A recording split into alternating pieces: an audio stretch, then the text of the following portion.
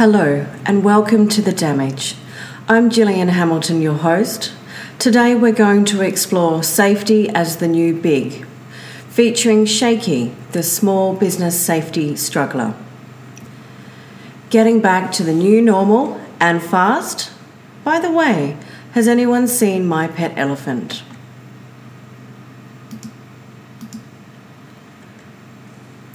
Nothing like a ready, fire, aim approach after we've worked so hard to stay at home, be clean and wait to return back to work. The PM says workplaces must be COVID safe so they can reopen for 1 million Australian people who we now need to get back to work, he said. This is the curve we need to address. And after the federal government released figures suggesting that every week the current coronavirus restrictions remained in place was costing the economy $4 billion.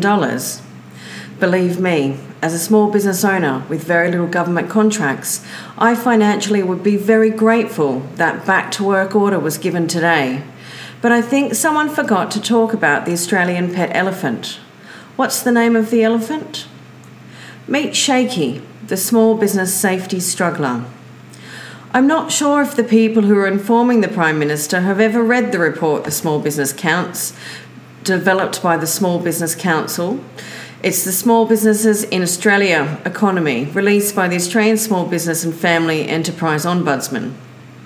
When you read this report with just a little bit more data, you find that there is a few assumptions being made of our Australian employers in regards to their capacity to meet the expectations of the national COVID-19 safe workplace principles. The Australian business makeup is very interesting. More than 9 out of 10 Australian businesses are actually small businesses. They account for 33% of Australia's gross domestic product and employ over 40% of Australia's entire workforce.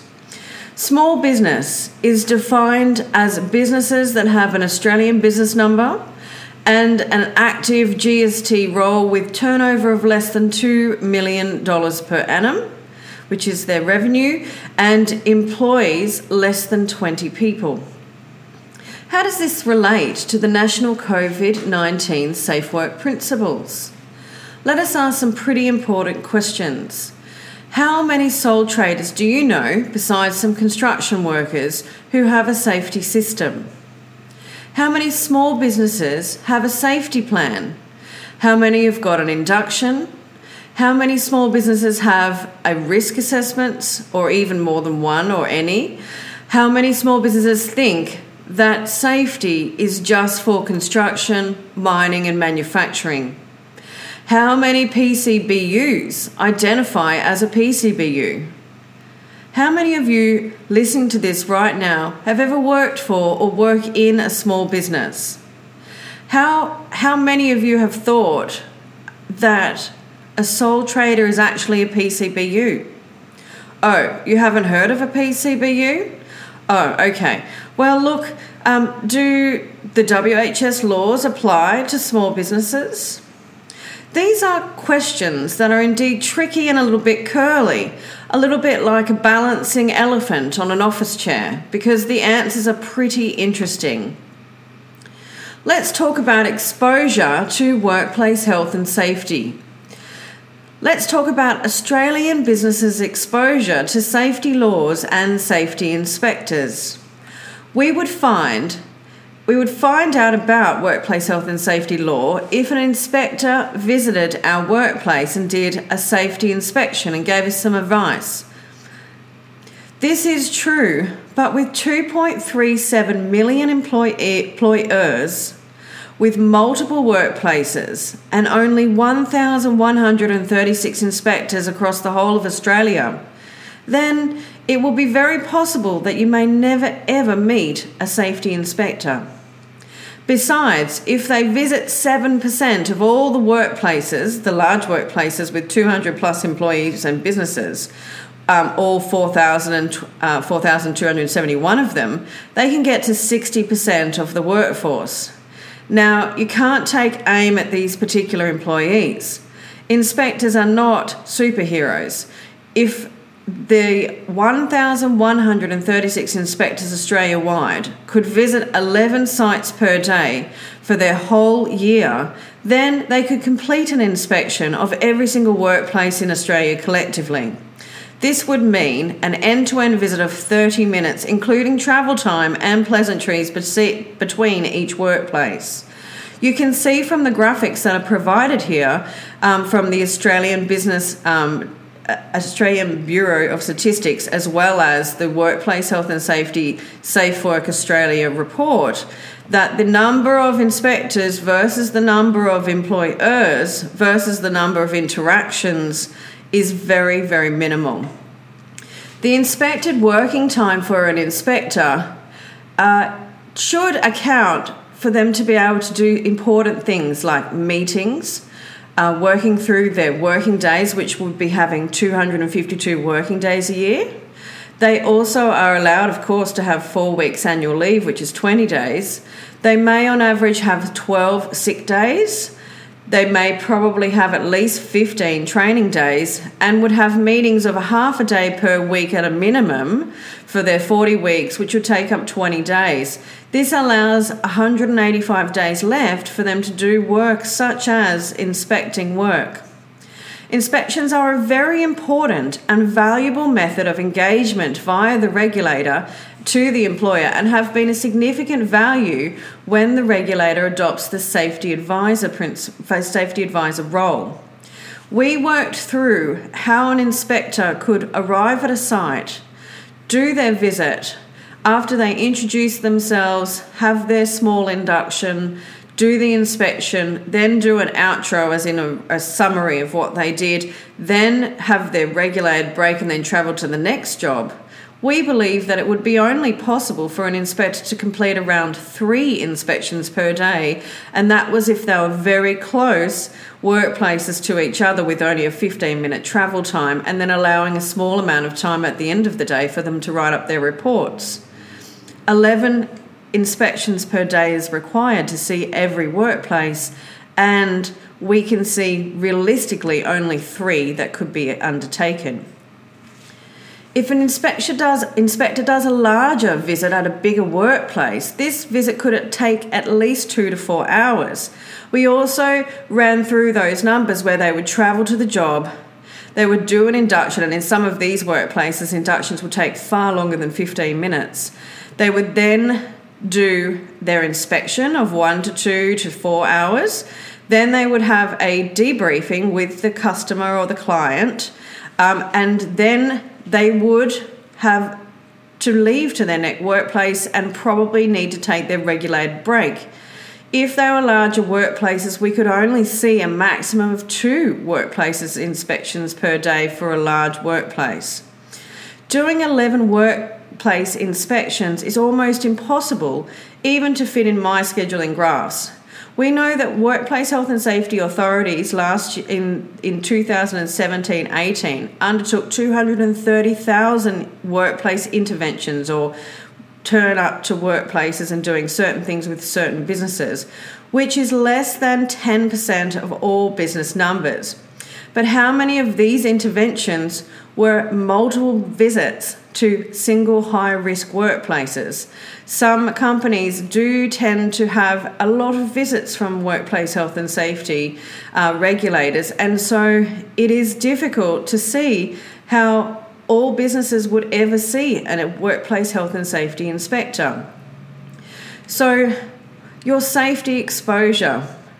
It is very rare that your small or medium business has had a visit or would ever have a visit to your workplace from a workplace health and safety inspector or regulator unless you are part of a workplace where there is lots of other workplaces around you, you're in a cluster of industrial estates, or you've had an actual workplace accident and the inspector is due to come to your workplace to do a review. Or if you've annoyed one of your workers or the general public and they've called the workplace health and safety inspectors to make a report.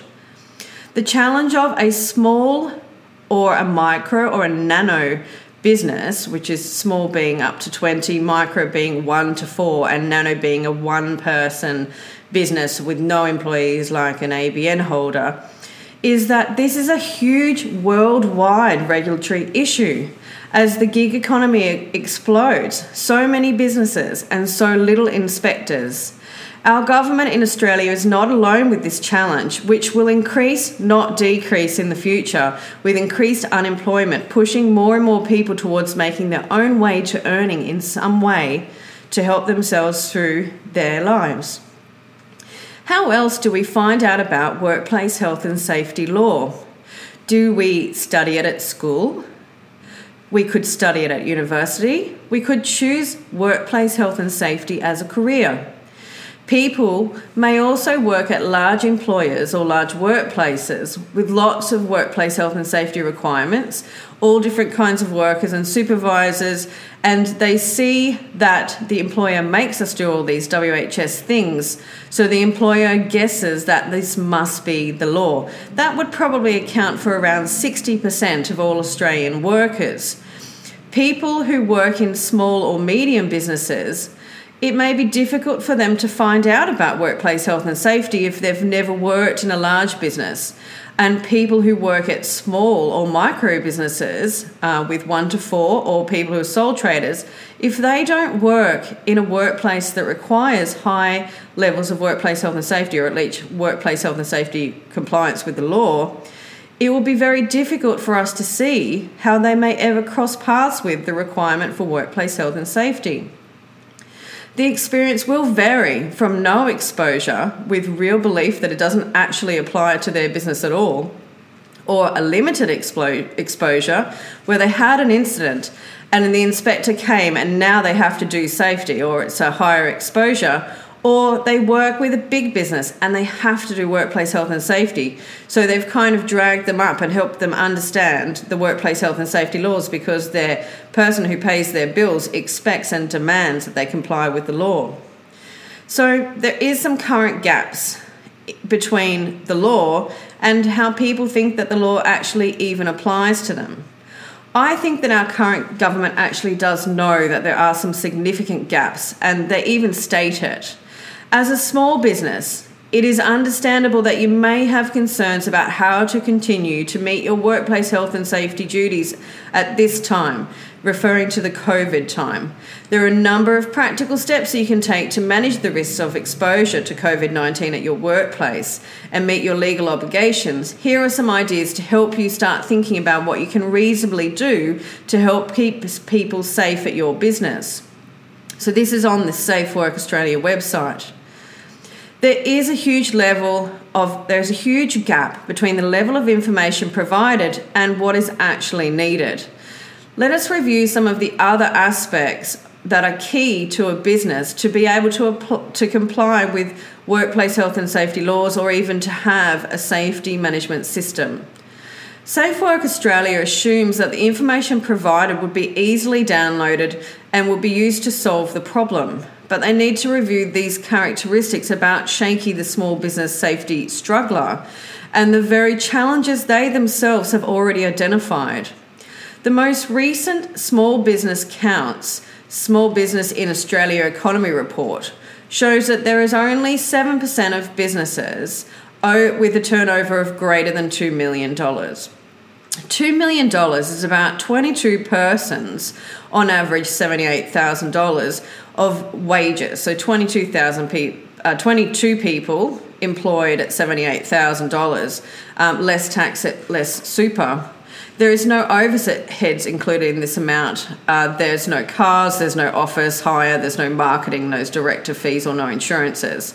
Cash is indeed king, and a report by Safe Work Australia in October 2014 in the Work Health and Safety Business Productivity and Sustainability Report stated that the relationship between firm size and the probability of structured work-related training occurring, particularly in areas such as workplace health and safety, SMEs, or small to medium enterprises, typically provide significantly less training than larger businesses, particularly in the area of workplace health and safety.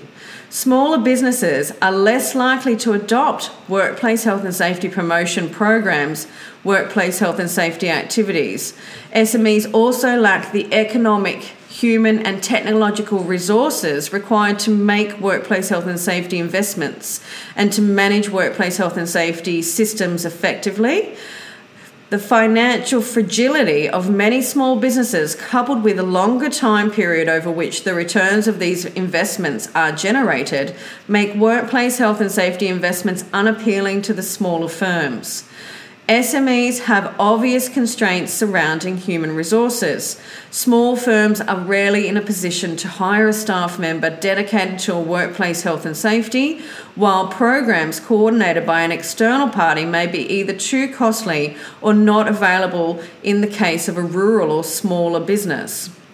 WHS risks are commonly normalised or downplayed in a small business due to distorted perceptions about risk common to many employers. Moreover, the lack of knowledge and expertise around WHS laws and rules and approaches displayed by small businesses, employers can be attributable to both inattention by regulatory inspectors.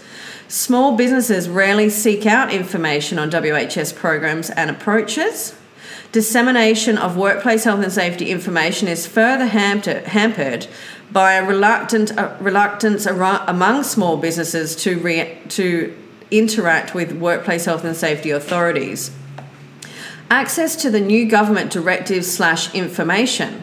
So with all this information that I've just read directly from the Safe Work Australia report, we now have COVID-19, and we need to understand and actually say out loud, safety in small businesses is almost non-existent, and this is 93% of all business units in Australia and 40% of the Australian workforce.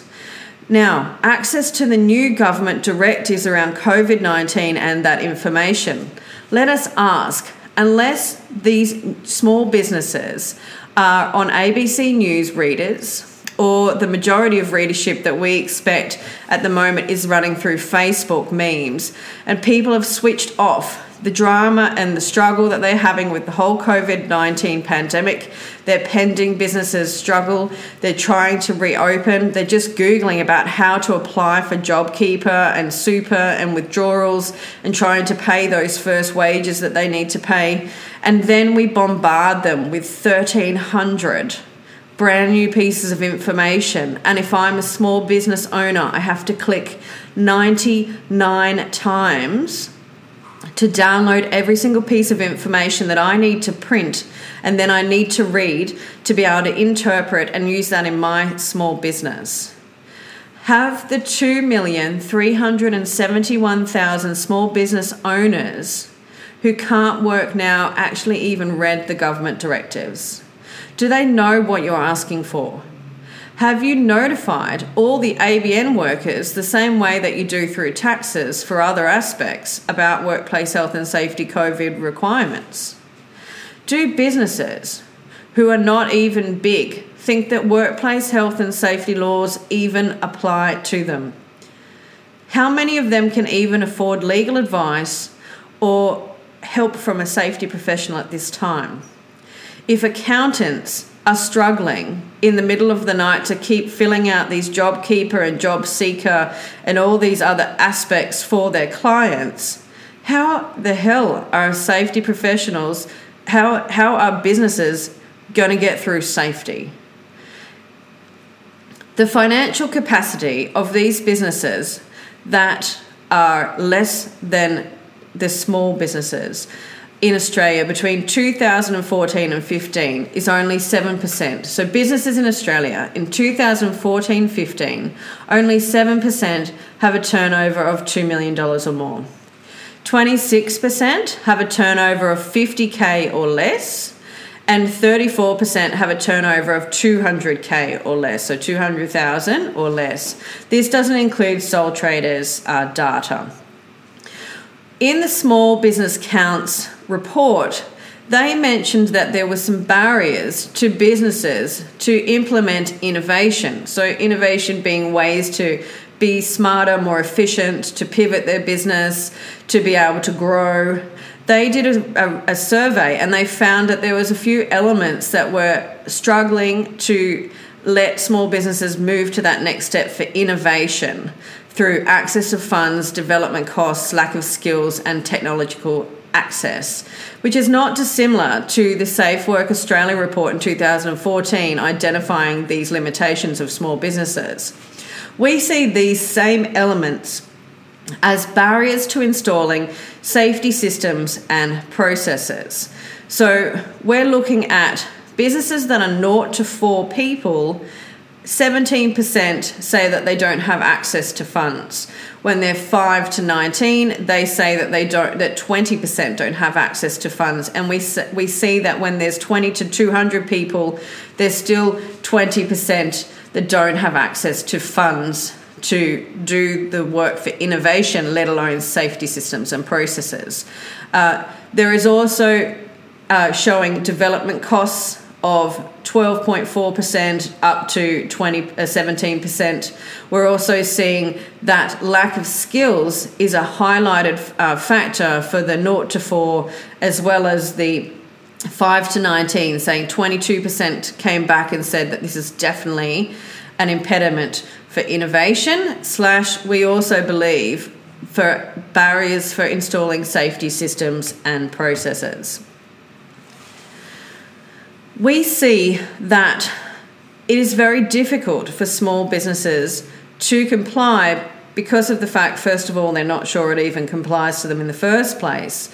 But we see that there's a limited capacity for businesses to perform and interpret the COVID-19 rules. We believe that 7% of these businesses that are greater than 2 million, the large businesses or larger revenue businesses, are more likely to already have safety systems and processes in their workplace, and that the Safe Work data is working for and kind of angling towards these larger businesses.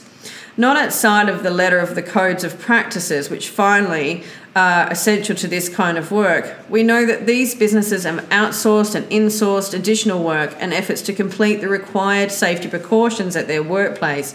And you can see financial commitments.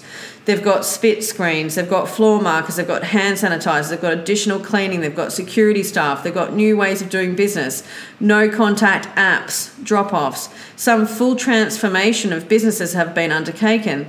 These spends, as you can see, there's a lot more work for safety systems and processes behind the scenes, which have been real, serious and technical work by the safety professionals and the ones that can afford or have even asked for help outside. Businesses right now and safety teams of the 7%ers have never worked harder in their lives. So you can see that we think that there is a challenge for the 0 to 19.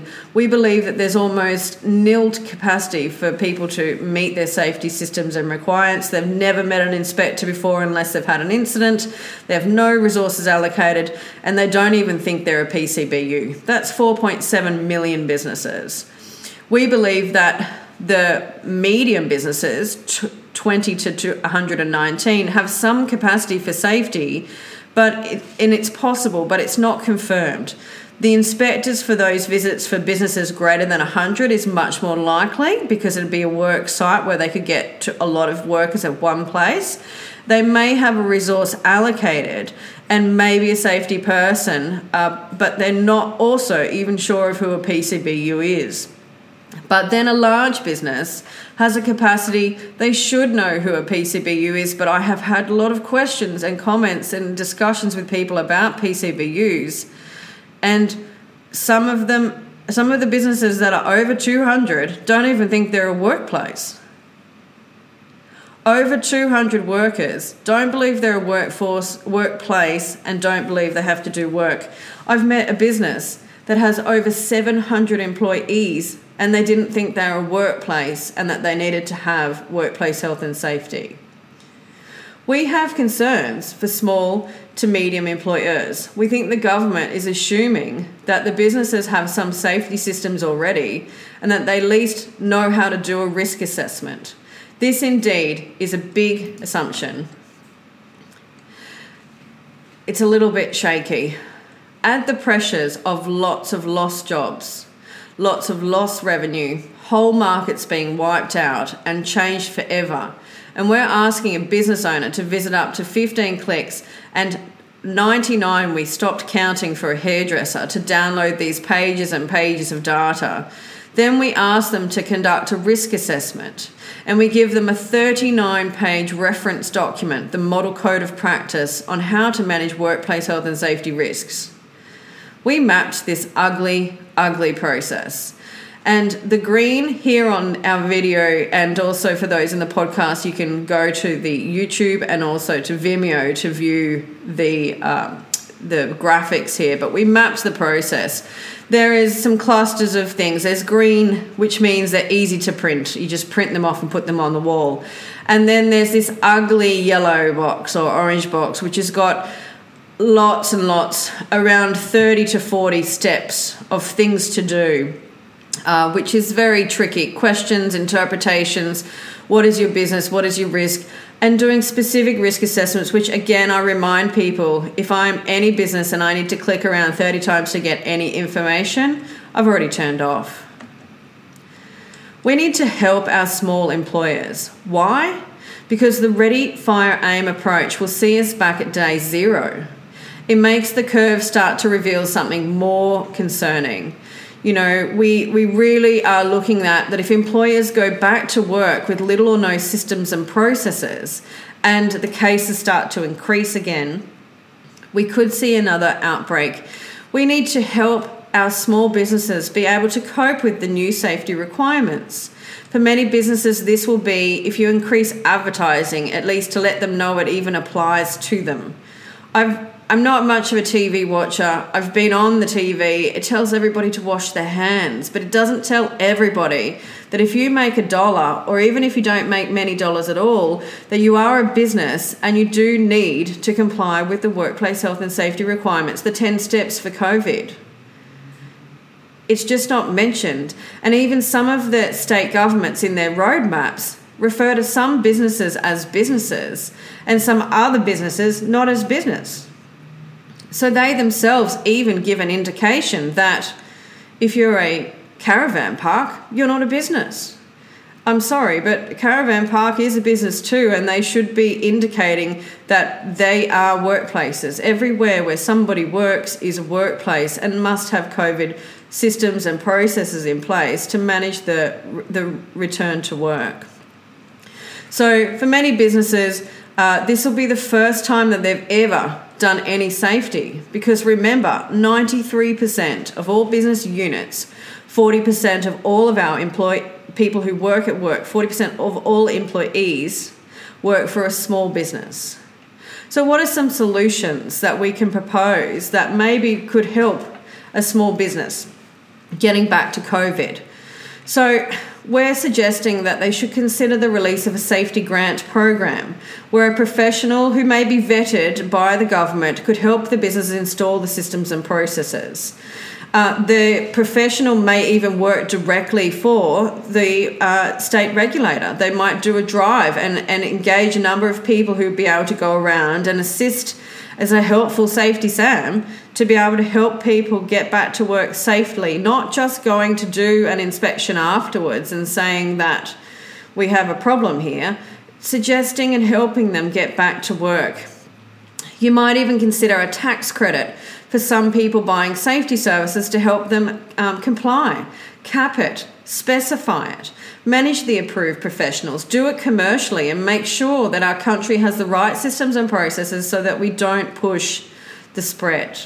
Offer grants by government for businesses that qualify with financial hardship, specifically for safety systems and processes.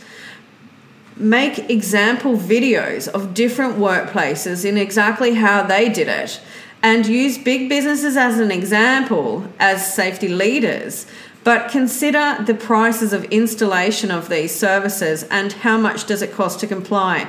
Help small businesses understand how big businesses have done it so that they don't have to jump through all the hurdles that these big businesses of our 7%ers have already done in the last few months, because it has taken them months and even the large businesses are not yet fully compliant.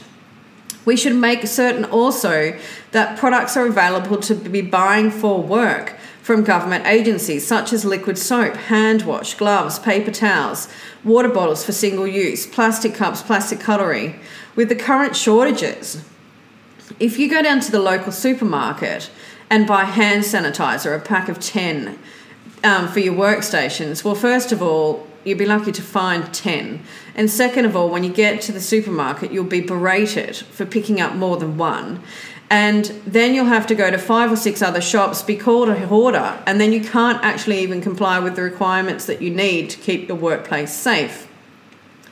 We could also suggest that you should increase the advertising of all these requirements to meet workplace health and safety laws for all parties, making a business or, intending to make a business profitable or not, that they know that they're a PCBU, because people don't know what a PCBU is.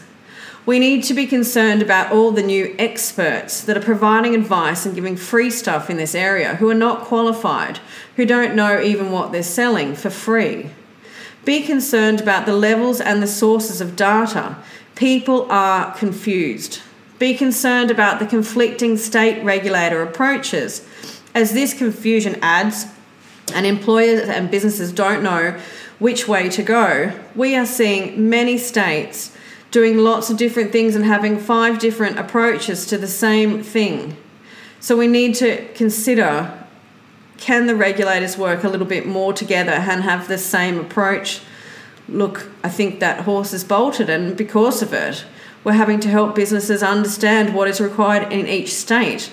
And we even have released a document about this for each state. So being in a small business is tough, even without COVID-19. The margins and the profits are very low, and if all, cash is not a thing. We need to move to help the backbone of Australia and give them the best chance to race back to work so we can get the Australian economy moving again. The Australian government has had the benefit of working with the 7% of businesses in the last few weeks. Now it's time to get in touch with our 93% of small to medium businesses who need help to meet the laws, to ready, aim, fire. Get in touch with your 93%.